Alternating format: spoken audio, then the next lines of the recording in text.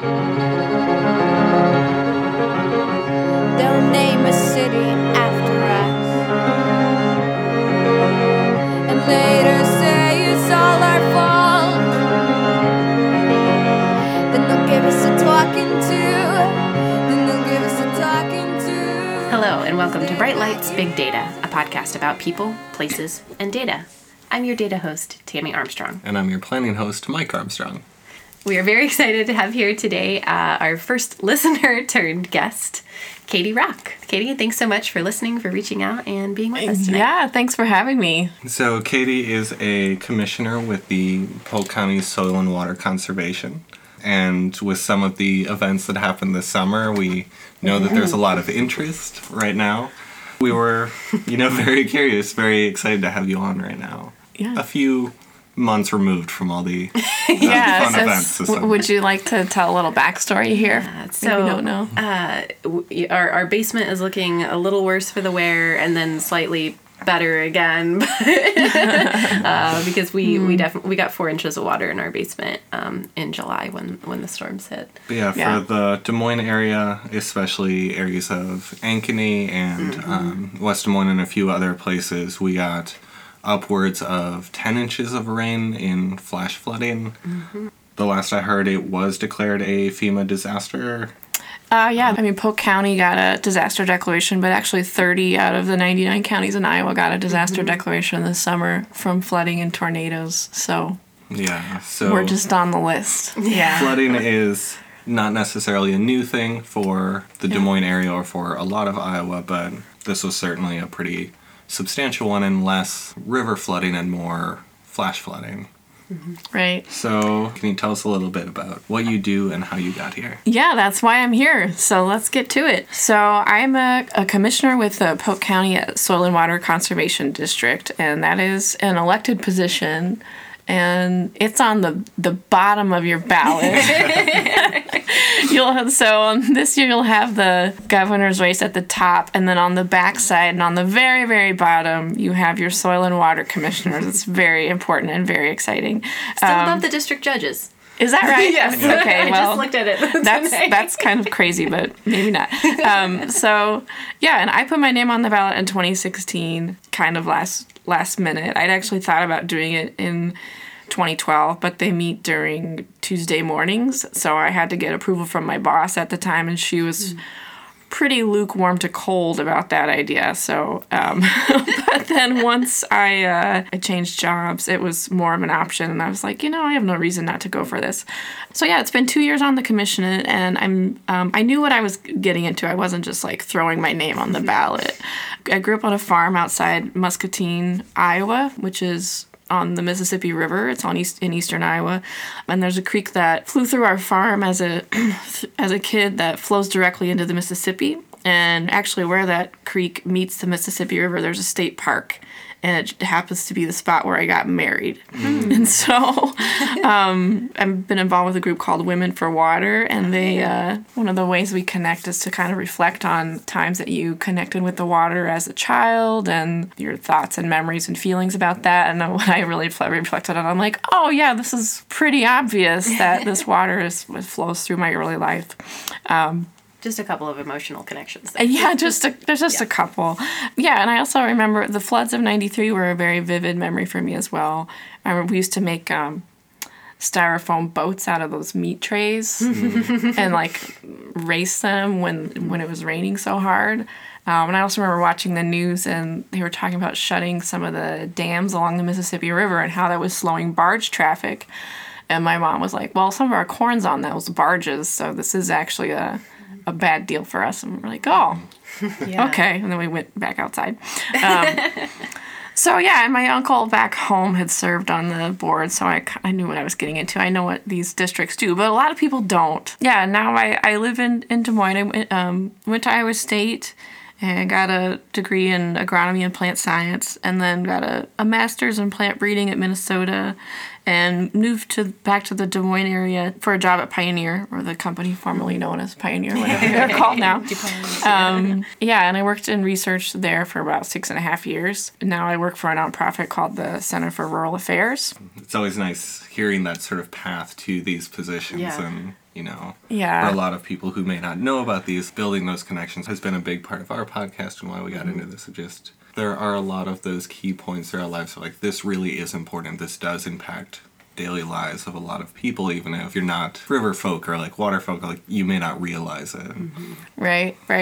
Yeah, very much. And also just the sort of logistical kind of realities of running for an office, right? It doesn't become your full-time job with, you know, a full-time salary or anything like that. You have to do it in addition to your full-time job. Right, yeah. Very much real when you're thinking about running. Yeah, but I think what's great about running for the Soil and Water Conservation District is that it's a pretty low barrier way to get involved.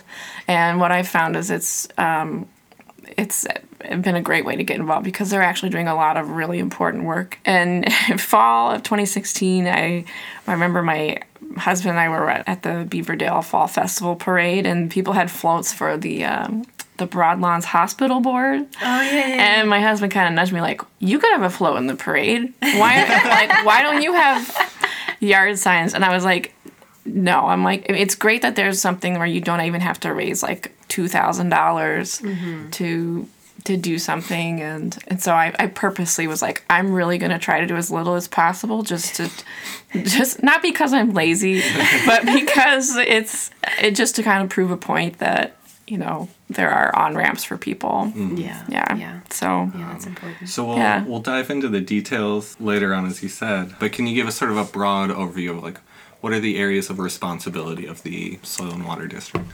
I'm a huge nerd, and they've given me a glass of wine and a microphone, and so this is very dangerous territory. So the Soil and Water Conservation Districts have a really long history that goes back to the late 1930s at the end of the Dust Bowl. And there was a soil scientist named Hugh Hammond Bennett who really kind of advocated post-Dust Bowl to be like, we need to be serious about conserving our soil. I have an idea on how to go about that. And FDR was the president at the time. So they kind of decided that the best way to implement a national strategy would be to implement it at the local level, which I think is still a relevant message, a relevant lesson. And so what FDR did is pass down model legislation to the states to create these county-level soil and water conservation districts. And there's now 3,000 of them nationwide. And there's actually 100 in Iowa, even though we have 99 counties.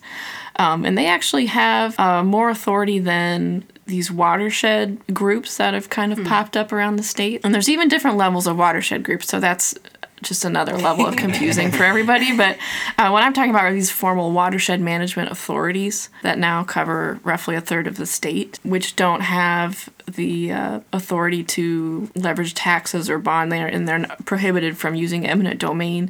SWCDs actually have taxing and bond authority. So there are some examples in the state. One is just south and west of the Des Moines Metro, where they have, it's called Badger Creek Lake. And they petitioned all the landowners around this lake to form a sub-district that actually covers 3 counties. And then they've leveraged the property taxes in those counties to fund a staff person, a watershed coordinator. And they do projects upstream of this lake. And there's a state park around the lake, so it's kind of a self-funding local entity to kind of protect the lake in this rural areas. So you can do that. They're kind of like a school district for your soil and water. But it's to really, I think, kind of leverage all of that flexibility, you have to have people that step up to be commissioners. And you have to be savvy and kind of innovative and entrepreneurial, I think, in coming up with ways to fund projects and stuff, things like that. So I think what's different about Polk County, I mean, we're the most urban county in the state, and we actually have 4 staff at our Soil and Water Conservation District level. And a lot of these districts are housed at NRCS offices. So that's the Natural Resource Conservation Service, which is a USDA arm that's focused on conservation planning. A lot of the funding that comes through the Farm Bill is then implemented to these offices and actually implemented at the local level through these soil and water districts. So Farm Bill funds a lot of things, but so does the state government, like the water quality bill that just went through last spring. So in Polk County, we not only have staff, but we spend probably about half of our time split between rural and urban issues. So urban would be stormwater, trying to help people keep water out of their basements when it floods by doing something that we call green infrastructure. So tomorrow I'm actually heading to this Central Iowa Green Infrastructure Conference, and there's another one in Eastern Iowa. That's the first of its kind in Iowa. So that's a growing interest, especially since the city council passed a stormwater fee increase. Probably the other big thing that we do, we have 5 of these watershed organizations, these formal watershed management authorities within Polk County. Des Moines, the metro, is like a lot of these major cities in the Midwest, a former trading post at the meeting of 2 big rivers, right? And so we have a lot of different watersheds that all converge right here. And we've said yes to every organization that wants to form. There's actually 2 others that could potentially form, but there wasn't a lot of interest outside of Polk County to do this. So yeah, and then our commissioners have a seat on these watershed boards, and that takes up a lot of our time as well. Yeah, as you said, you do a lot of sort of preventative work, education, some incentive programs. So, when you talk about stormwater, you're not just talking about after the fact, you're also talking about helping people set up, rain gardens in their yards to reduce the amount of stormwater running into the sewer system and trying to pull all these different pieces into a larger mitigation system that'll hopefully keep these catastrophic events from happening. Well, I see we're starting to get into your planning wheelhouse. Yeah, this here. is kind of fancy words, and I get excited. I remember when you were in grad school and you taught me the word bioswales for the first time. It's an exciting day. Yeah. It's a great moment in history, yeah. Probably the only one of your vocab words that I have ever retained. Yeah. So you hinted at this a little bit earlier. So now that we're kind of grounded in the organization's mission and what you do as a commissioner, what are some of the common misconceptions that you hear about your work? I don't know that I hear many. As there are a lot of conceptions about. Yeah, more than anything, I think there's just a lack of conception, and that's. I don't think that's a bad thing because, we have this elected board, and we really try to not be political because the face of our district is our staff, and where they work, they are seen as a technical resource, an objective source of information and technical guidance. And if our board was overly political, that would really hamper their jobs. And I don't do their job. I don't want to do their job. So, if I do nothing else as a commissioner but keep our staff employed and happy, then that's really, I'll be doing my job. And so, yeah, I think people just don't really know what our district does. I think I get questions a lot. People will think I'm on the County Conservation Board, which is something different. That's okay, but people should know more about what we do because what we do is growing in volume through these watershed organizations. So we're doing a lot more of these ag and urban partnerships where the city of Des Moines is actually using money to put in projects in rural Iowa. They have to be within Polk County, but they're very much upstream of the Des Moines Metro. So a good example is work that's been going on in the 4 Mile watershed, which flows from Ankeny through Bondurant and Pleasant Hill down to the east side of Des Moines, which had a lot of really heavy flooding. The rain event that we saw this summer was, from Ankeny, just 7-10 inches of rain all the way through the Des Moines Metro, and 4 Mile and Walnut Creek really hit the brunt of that. And so what makes it kind of complicated on misconceptions is that our Soil and Water Conservation District works closely with the County Conservation Board, and they both have the word conservation in them, and so it's just like whoever you people are, you're just all one big lump. So 4 Mile is really a great example. Like I said, the city of Des Moines, they invested in the upstream in 4 Mile Creek And they're actually, one of our staff people, John Swanson, he acts as a coordinator of all these different watersheds. And so his whole job is to go across all of the city councils in the Des Moines Metro and the NPO office, the County Board of Supervisors, and all these different watershed management authorities, and to get them to work together and to be kind of like the messenger amongst all of those groups. And he's great. They also work with the other watershed coordinators in our district to recruit landowners that are upstream and get them to implement projects or put in cost share or maybe do an easement if that's something that interests them. And they've had some good examples of that. Other good examples are in Grimes and Granger. They're putting in some 2.5 acre wetlands, which will kind of filter all this water from hundreds of acres upstream up, before it flows into the metro and likely flows into Urbandale and Clive. So really what would make sense is to do more of that, right?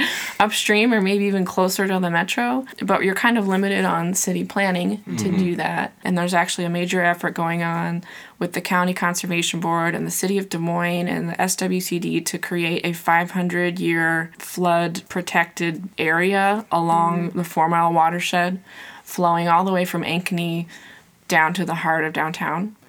And there are buyouts happening as part of that. It's going to be a long-term effort, but Amanda's doing a good job with that, and it's going to continue to grow. I think it was last year she had access to, she'd worked with a co-op and had an aerial seeder of cover crops that was offered for free through some cost share, and I think they seeded like 4,000 acres. So aerially, so with, I think it was like a high boy spreader, so like something they normally use to spray pesticides or irrigate with or something that they then were spreading seed through and just covered. Or maybe it was a plane. I don't remember. I'm pretty sure it was a high boy. Anyway, when it you worked. Say high boy, I'm picturing a plane regardless because I don't know what that is. Yeah. So, yeah, things are going on. I just think, I hear a lot of people that are so frustrated about water quality, but there's quite a lot going on, and we just should be doing that works, and we should just need to do more of it. So. Well, and I'm sure it's a big job. Just kind of, I was perusing the SWCD's website and looking at kind of the projects going on, and a lot of. And just the theme I got from quickly perusing was sort of trying to get back to what nature would have done anyway if we hadn't gotten in the way, right? So like restoring those, what are they called, like oxbows? Yes. Did I make the motion with my hand like this thing? Yeah. Yeah. So that's like it's like I said ox bowls. I'm like that's not right. Yeah. So that's like like making a wider curve in the river. Yeah. So that it pulls up. Yeah. Yeah, so there's so many connections I can already see, but we'll ask the question anyway. Why should the community care about your work? So, we have resources for people. We're really where the rubber meets the road in this whole water quality debate in Iowa, because money that comes from the Farm Bill, or whether it's coming from the state to support water quality, though most of it comes from the Farm Bill, it gets spent through our districts and through agreements, either through a contract or it can be voluntarily. Farmers can create a conservation plan for their farm and then file it with our office. They're not required to, but it's just if they needed a place to put that, that's where they would file it. And in a place like Des Moines, we offer cost share for rain gardens. So I actually have a friend who put in a rain garden it's like the gutter from her roof would drain into this rain garden that would drain up to 9 inches of rain, like a 9-inch event. Wow. And during that summer rain event, she was sharing like a video on Facebook, like, check out my rain garden, guys. I think it's working. I think it's going to hold. So yeah, if you wanted to put in something like that, that's pretty cool. That would really help. Yeah. Or a bioswale. I think I know what that is. I think, okay, like contest me on if I actually remember more than just the existence of the word. It's like a grass gutter. Yeah. Yeah. Doesn't it have like a like gravel? road. Is that the one with the gravel bed on the bottom? It usually something? is. I think it can use other materials. Okay. I think it's used in a lot of other ways. I know it only from transportation. So along Okay. roadways, you use bioswales where you'll see kind of just the cuts and the curb, and it just flows into this green space with some native vegetation. But again, it takes that water away from the overworked water storm sewer lines. Yeah, I've learned so much in the last 2 years about how many like big box stores and their giant parking lots are built in floodplains, and then not every rain event, but as we're getting more and more of these heavy rain events, they just flood every time and causing problems for all of the people around them. So another thing we offer cost share for, and Julie, who's our watershed coordinator in Easter Lake, has had a lot of success recruiting people for this, is you can put what we call soil quality restoration, where they would take compost and cover your lawn with a couple inches of compost, which really helps the water infiltrate. And so I think it was at the state level, they passed a law where construction companies aren't required to put topsoil on your yards anymore after when they come in. And so through this program, you're able to kind of restore that, or if it's leached off or something or runoff, you can restore that. So That's pretty cool. yeah. There's a lot of, very everyday life connections to your organization. I think from my side, I would also add a lot of these things only work well if it's across jurisdictions. Yeah. So when you Rivers think- don't care where the county lines they don't know and things boundaries. like that They are, just right? keep going. Yeah. So, Right. I also think it's really important to have these larger districts that can, have the urban area of Des Moines working with the rural areas upstream and downstream, and sort of trying to get everybody to pull together because, water quality and flooding affects everybody. So Right. having that more collaborative, broader approach has been really important as well. Yeah. So big rain events happening, lots going on, election year. Out of all that, what are you most excited about right now? The water trails are a big opportunity. So I, through work, was just at the Iowa Ideas Conference and kind of started talking about the water trails. And the people that were there, all like 10 of them in this room, they didn't know anything about what's going on in here in Des Moines. We all kind of live in our own little bubbles, and it's good to kind of get out and talk to other people. And they were very concerned, like, well, wait a minute, but the water isn't clean. What are you guys going to do about that? And it's kind of this chicken and egg thing, but I think people may not realize how much is moving through these watershed groups right now, and I think they're going to make a big difference. And so I'm personally involved right now with the Beaver Creek watershed, which flows through Johnston up through Perry, and they're just getting started on kind of this outreach effort to go talk to landowners and get, open it up beyond just this little boardroom that meets, which is exciting. And then the North Raccoon, I think, is the biggest watershed in Iowa. And we meet in Lake City, about 45 minutes south of Storm Lake. And we're about to enter kind of a new phase as well. We just hired like an engineering firm to kind of start and do more outreach efforts over the next year. What's interesting to me is when we've had moments to kind of choose whether we wanted to dig into this drama and the water quality debate between the urban and rural interests, nobody wants to do that. Yeah. Everybody's just kind of ready to move on. And I honestly think that's part of the 2016 election. Like, everyone just has the fatigue of being divided, that for these few hours that we're all in this meeting together, nobody wants to go there. So, and I think these flooding events are a reality check and bring people together. And so when people get together for these watershed groups, people are there because they want to be there, even if they don't know what they're doing right now. I think we're all going to figure it out. Yeah. Great.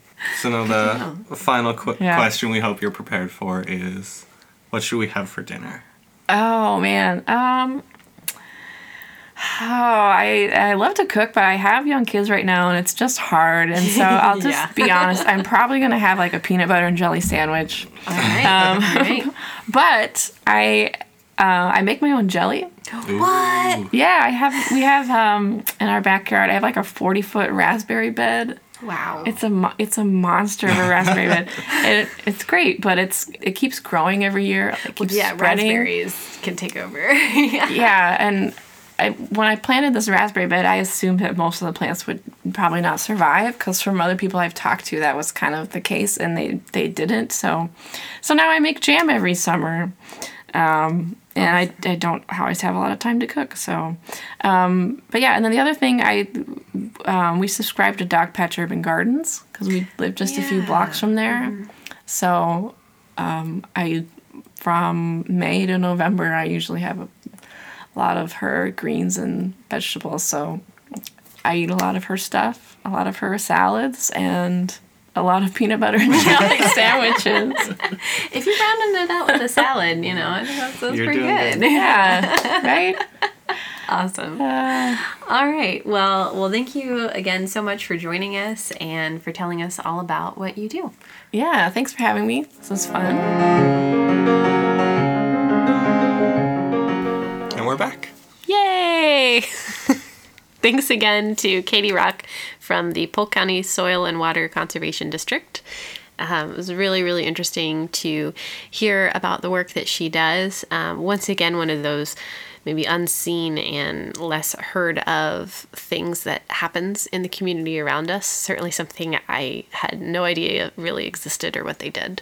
Yeah, definitely. Like when you flip over that ballot and you start to see more and more names, you're like, I don't know what these people do. It was great to find out more about that. Yeah, so hopefully we're helping you guys, as Election Day looms ever closer, get more and more prepared for those ballots. And, you know, make sure you check out our Facebook page. We did post something on how to find your precinct, which is also your polling place, and then pull up a preview of your ballot so you can actually see exactly who's running, what votes are going on in your precinct, and get prepared for all of that. And we're trying to line up some guests who also relate to ballot items, whether that's people who are actually running or people who currently hold positions. And we'll do what we can there in these next 2 shows before Election Day. Yeah, and hopefully this is another one of those interviews that just kind of spark inspiration. I think back to when we had Jessica with the Parks and Rec Board on, of just like, you have this passion and how do you connect it to your community or to sort of larger issues. And, you know, Katie with her long history, living near the rivers, interacting, like having that be a part of her life. And then later on seeing like, there's an elected position that deals with it, and, you know, I feel like I can bring my ideas and energy to it, and she was able to, and it's always really inspiring to hear about that. Yeah, and I like how she described it as kind of being a low barrier to entry position. She was very upfront with that, and I think that's really great. Again, so many of these times, whether it's the people in the offices themselves or the actual positions, they can seem so out of reach and unattainable and other and beyond. And they're really not, especially, you know, when you get into smaller communities. You know, you're not in gigantic cities in really, really populated areas. Like, you can go for it, and you should. And there are times when you look at sort of national politics and it feels kind of bitter at the moment. These are nonpartisan positions where... You don't run as a party. Right, and, you know, you think about our talk with Jamie and a few others. I mean, especially on the local level, a lot of times, you know, it's so different from what we read about in the news. That's why we're so excited to learn more about our local community and get involved in our local communities, that we found again and again that it's been very accessible, it's been very welcoming, and that it really is just connecting what you know, what you're passionate about, what you want to get involved in with these positions where they really are going out and day after day trying to help their community. Yeah. And Katie described several ways that the SWCDs, it's a mouthful no matter how I try to do it, that they help their communities, you know, with different cost sharing programs and things like that I'd never heard of. Yeah, there's so many of these different resources available, and you can come at it from a lot of different ways, right? Of like, you know, I'm very environmentally focused, stormwater quality matters to me, and like how many inches I can contain on my own yard. And, you know, our neighbors may be like, yeah, whatever, but also there's this, you know, she talked about adding composting to replace topsoil, and your yard is greener and healthier and you can grow plants more. And there's a lot of different reasons to get involved and take advantage of these resources, but it does play a vital role for our community. And we're really excited to help connect people to these resources and learn more about them. Yeah. I don't know if this analogy will particularly work. When she was first talking about it, I would have imagined most of what the district did was related to kind of work that they did, right? That they would get funding from different areas and they would have projects that they did that, would help the region, but it also rolls down to the individual level like this, right? What role can we play? I guess there's no real... I was going to go with an analogy for like analytics. Sometimes you do these models, right? Where you're trying to predict what an entire swath of a population will do. And then when you actually get it down to its component pieces of like, well, what will Mike do? Or what will Tammy do? It's much harder to place that prediction on a single person. You're kind of looking at an entire group and saying, well, on average, this is what's going to happen. And I kind of was thinking of the Conservation District's work in that way, that it would just sort of say, well, in this region, we're going to have all of this stuff happen. And it's kind of ambiguous when you think about it from an individual level, but it actually is getting rolled out to the individuals too. Like, this is how you as a homeowner can influence your environment, help with the conservation efforts, and be helped in doing that. It's not just a list of instructions, it's financial assistance as well. Yeah, the most local action of all is improving your own, home or something. Literally what's happening in your own backyard, right? Yeah. That's like the saying that we use when we say what's happening around us. So it's very cool. And even cooler that she's a listener, right? Yeah, so please do continue to reach out to us. We're always here. Thanks again to Katie for coming on our show. Please make sure to rate and review us on Apple Podcasts. It really helps.